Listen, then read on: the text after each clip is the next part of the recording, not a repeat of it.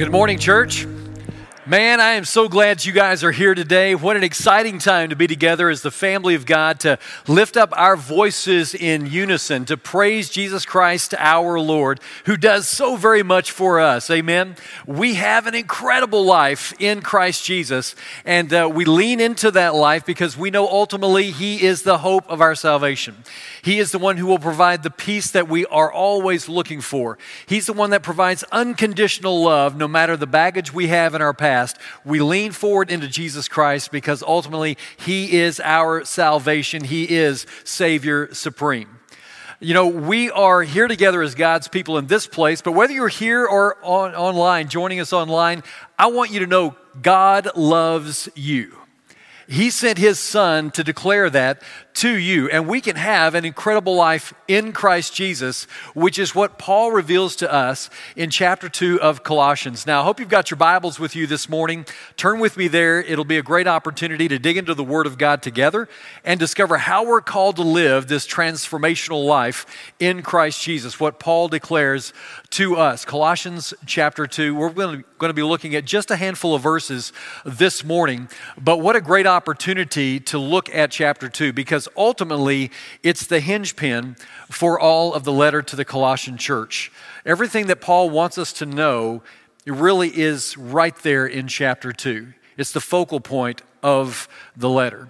You and I have a lot of different voices going on in our life. We talked about this last week as we launched this series, Savior Supreme. We're in week number 2.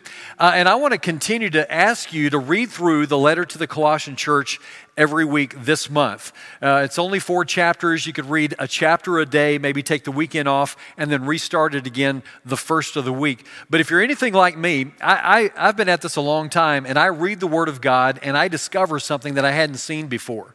I get a different feeling about a different word or a paragraph or an idea there. And I think, man, has that always been there? Of course it has been. I've just read over it every single time. And so getting into the Word of God is so instrumental in our transformation and our formation to be more like Christ each and every day.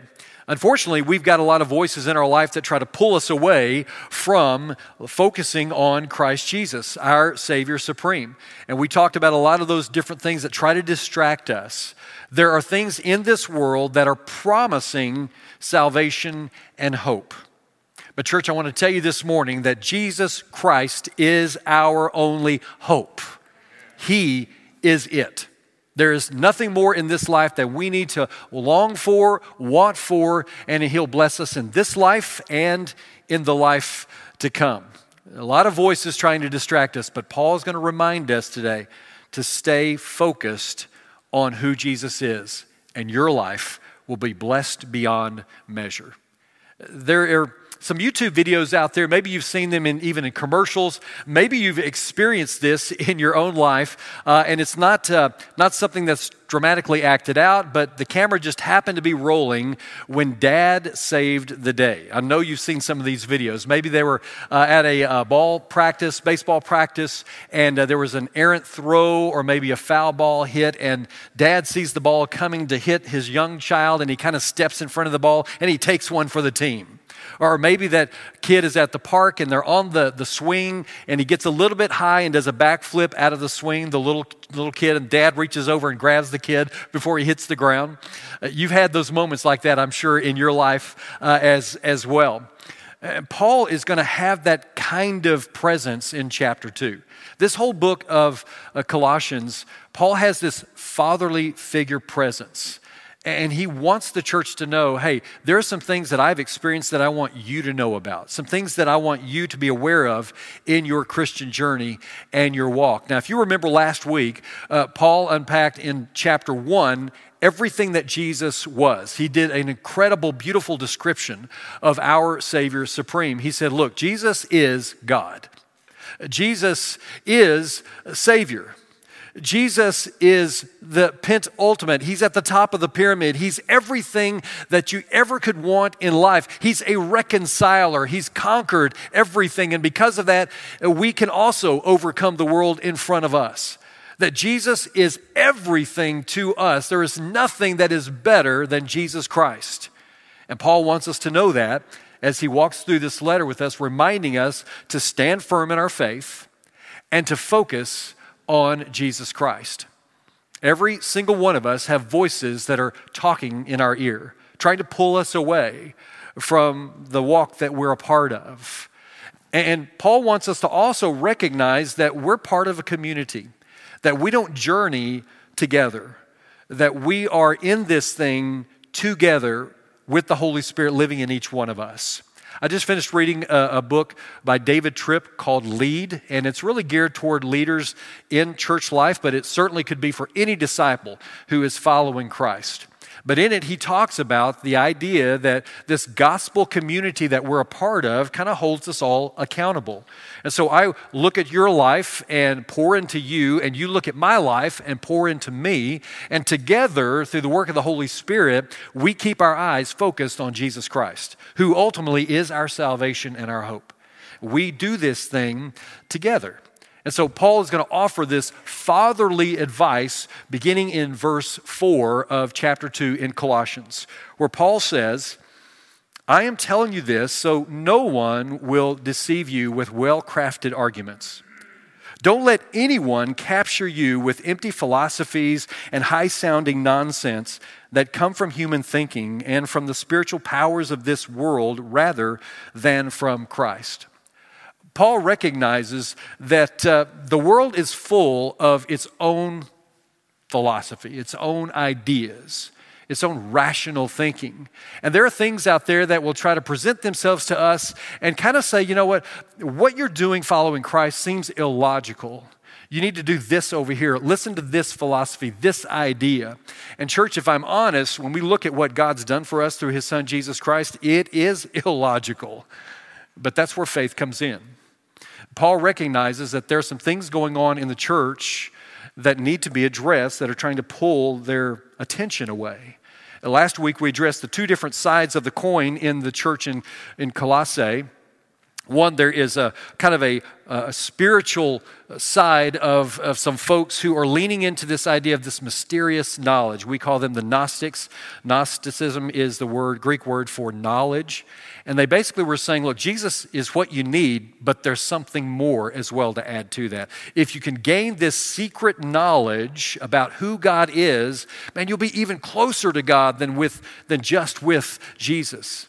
Equally, within the same congregation, there is kind of this legalistic group who are really all about kind of works-based salvation. You absolutely need Jesus for salvation, but you also have to wear the right things, do the right things, say the right things, go to the right places, kind of live this ascetic lifestyle where you're really disciplining your body in a certain way. And when you do all of that, you'll be even closer to God. And what Paul wants us to know in this letter is that there is nothing more than Jesus Christ that you need for salvation. Jesus Christ is the only thing that we need for salvation. We need to lean into that teaching. The uniqueness of Christ in our life is so very important to understand. And Paul's going to remind us as a community today some things that we need to do to make sure that we stay focused on Jesus Christ. Let's take a look at verse 6. Paul says, and now, just as you accepted Christ Jesus as your Lord, you must continue to follow him. Let your roots grow down into him and let your lives be built on him. Then your faith will grow strong in the truth you were taught and you will overflow with thankfulness. Now, the English translation there uses the word accepted. And for us in the English language, the word accepted is really a passive word. And so after church today, you might invite me to go to lunch with you. And I might accept that invitation. It's a passive thing. I didn't do or work toward getting that. It was just something given to me. Maybe you get an invitation to a birthday party. And so you accept that invitation. Maybe someone will give you a Christmas gift and you accept the Christmas gift. There's no really active part of that. But in the original language that Paul writes in, that word accepted is active. Paul literally is saying in the original language, just as you went and got Jesus Christ, I want you to go get the life that he has for you. So it's this active element in your faith movement, in how you're living life out. You're actively pursuing, I think Jesus is who I need. I want to be a part of Jesus, and so you went out and took him, and now go take the life that he wants to give you so you have a transformed life in Christ Jesus. Take a look at verse 7. He says, let your lives be built on him. The NIV version of the Bible says, continue to live your lives in him.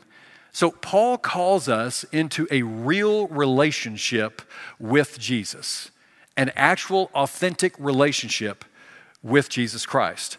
And that's not just something that happens overnight. Now, you may have met your best friend at camp or the mall or school or wherever it might have been, and maybe you hit it off right away. You just kind of clicked and everything kind of fell into place.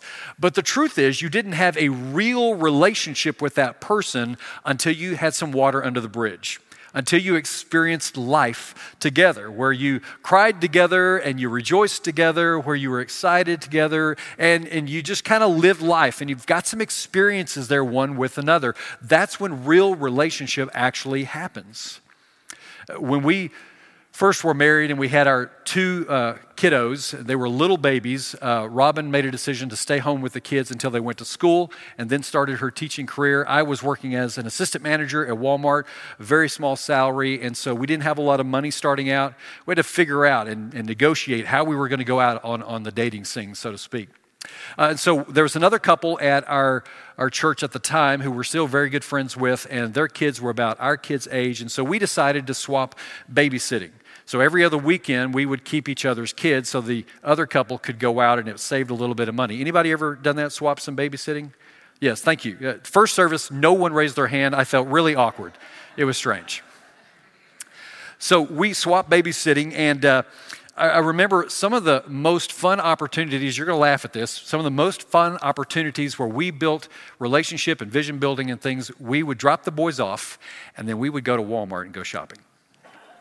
We'd get the cart, and slowly after dinner, we would walk through the store and we would get the groceries we needed, the household necessities we needed. But in that time, we interacted, we talked about where we want to go, who we want to be, how is our parenting going, what do you think about how Garrett's acting? I mean, all those kind of things that kind of come up along in conversation. Now, this summer, we're going to celebrate 30 years of marriage together, and Robin has put up with me for a very long time. Thank you. And I know that's for her because she's put up with it. But, you know, our deep relationship didn't happen overnight. It's something that's happened over a 30-year period.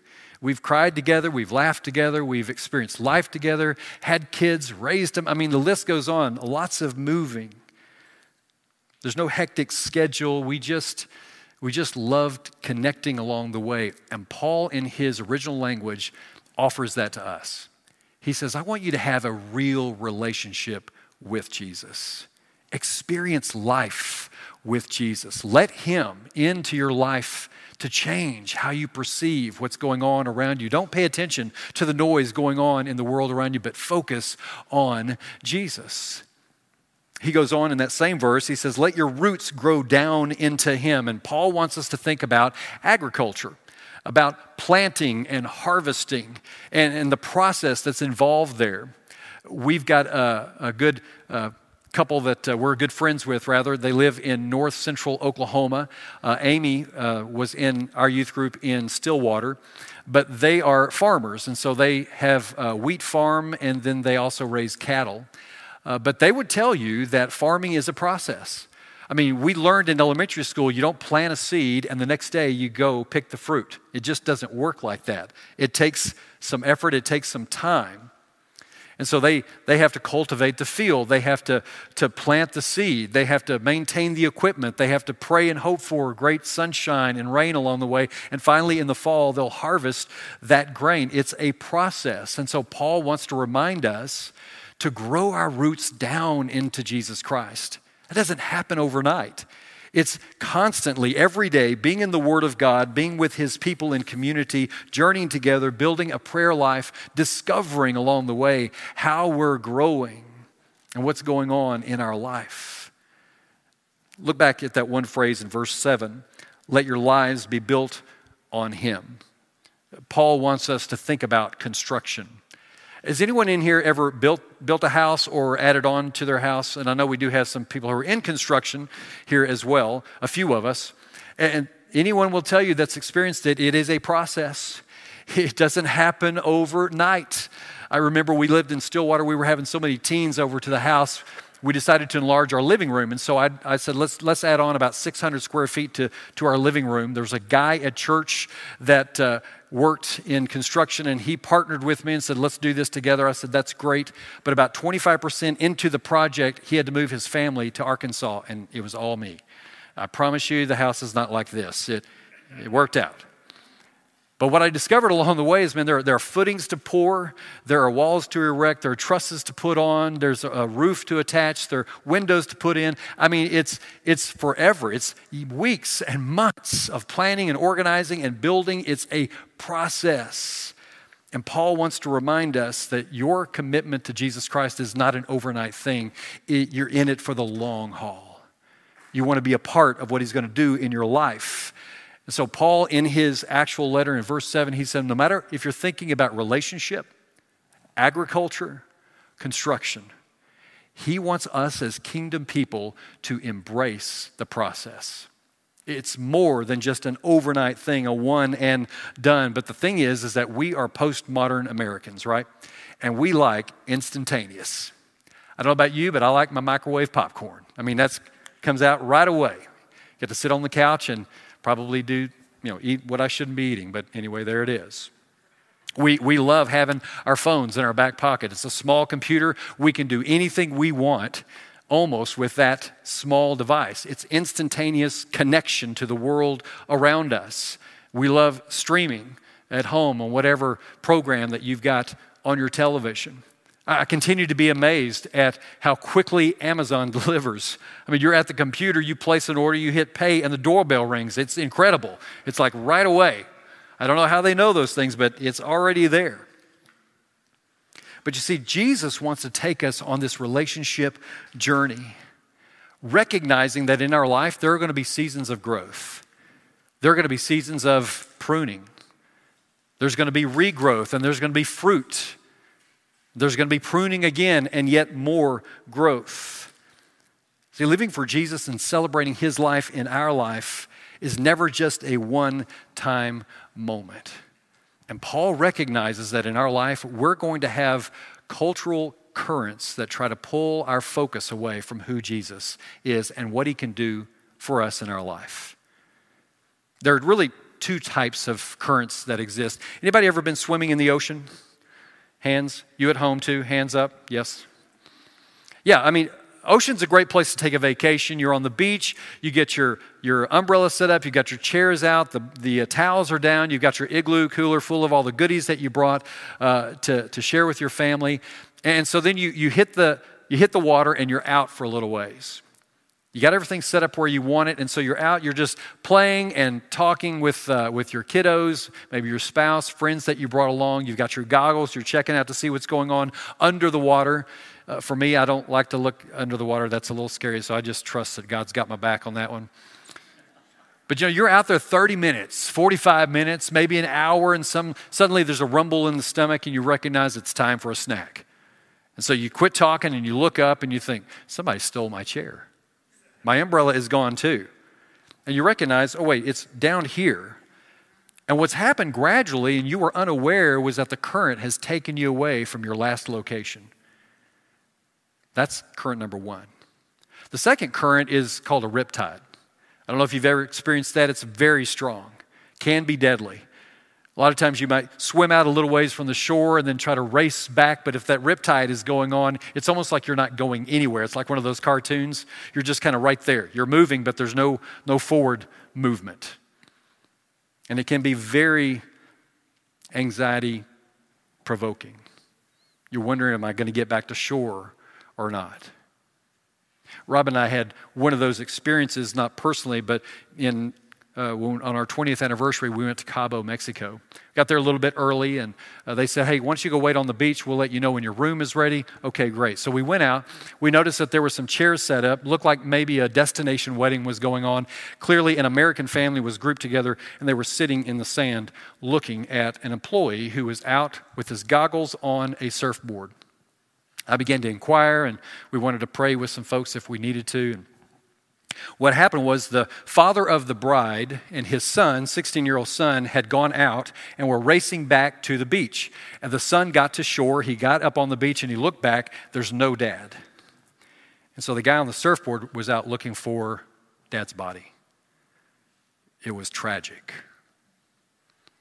And Paul wants us to know in our life that there are cultural currents that can pull us away from where Jesus wants us to be. He says, this is a real thing. Sometimes it's gradual, sometimes it's in your face. And if we're not diligent about making sure that we are grounded in Jesus Christ, that our roots aren't deep down into Jesus Christ, that our foundation isn't built on Jesus Christ, we can get pulled away by the noise that's around us in life. And this is exactly what happened to the church in Colossae. You see, Colossae had settled for a transactional moment with Jesus, and Paul wants us to have a transformational life with Jesus. And don't get me wrong, each and every one of us have a transactional moment with Jesus. That moment when we say, hey, Jesus, you are my Lord and Savior. I want to surrender my life to you. I want to be baptized into your name. Come up out of that water, a brand new creation, having given you all of my sin and poor choices. That's the transaction. We give Jesus our poor choices. He gives us grace and mercy. But our life with him doesn't stop there. Paul reminds us that we're called to have a transformational life as well.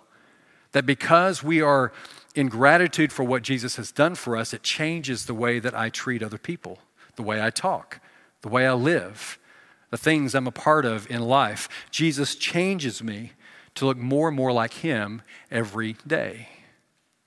See, Colossae, the church there, had given up Jesus just as an accessory.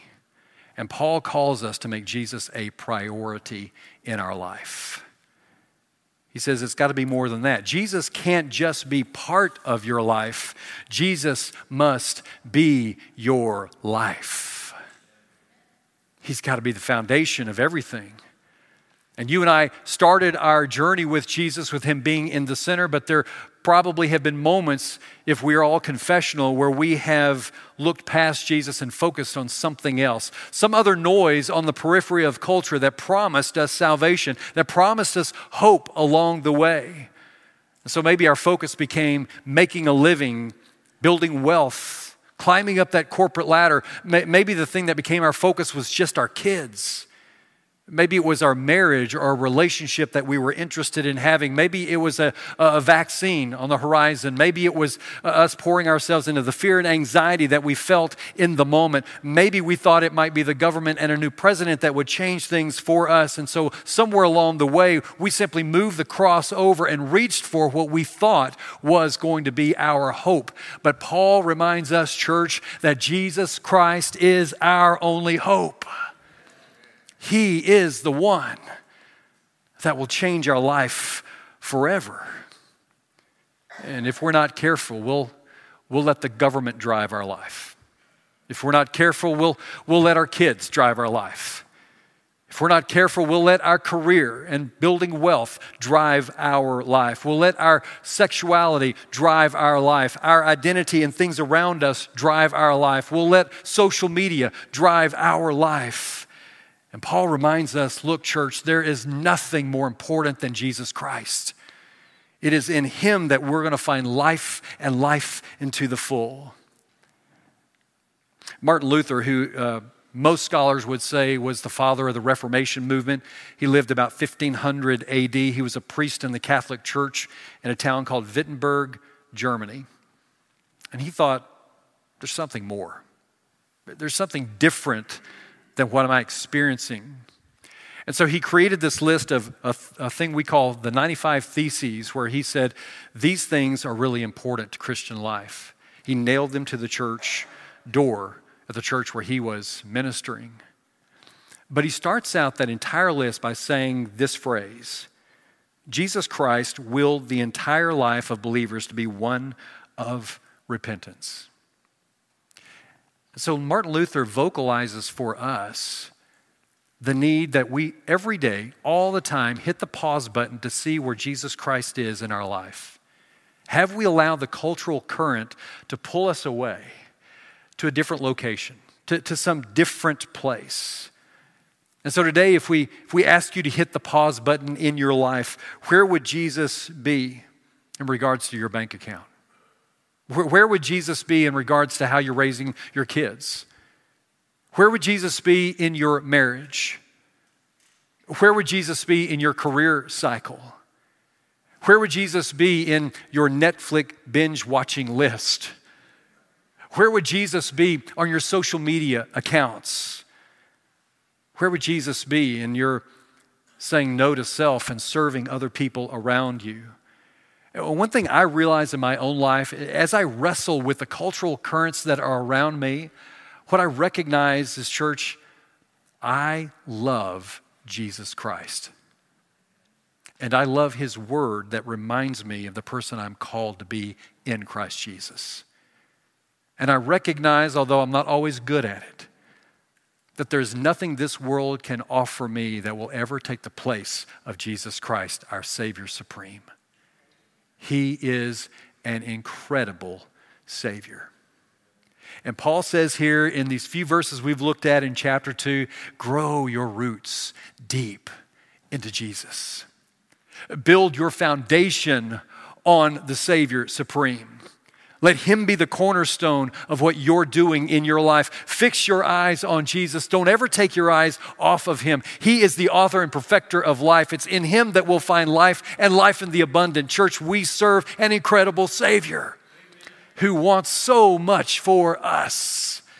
It's our call, though, to say no to the noises that are coming from culture and just focus on Jesus. It's in him that we'll have life. And as we sing this next song together as the family of God, the call is this morning is that you will reevaluate where you are in relationship to Jesus Christ, our ultimate Savior. And realign your life so that you have one that is truly transformed and not transactional. That you'll lean into him and know that he can change everything for the better about who you are and where you're headed. As we sing this next song, our shepherds are going to be gathered along this wall over here, and I want to encourage you to seek one of them out and let that couple pray for you and over you about what might be going on in your life. Maybe it's a celebration prayer on top of that. Maybe somebody here this morning has never given their life to Jesus Christ. Today we can change that. You can be baptized into Christ, raised out of that water, a brand new creation, ready to be transformed by the Holy Spirit and his indwelling. Today could be that day for you. Don't wait. Now let's stand as the family of God and lift our voices in unison to an almighty Savior.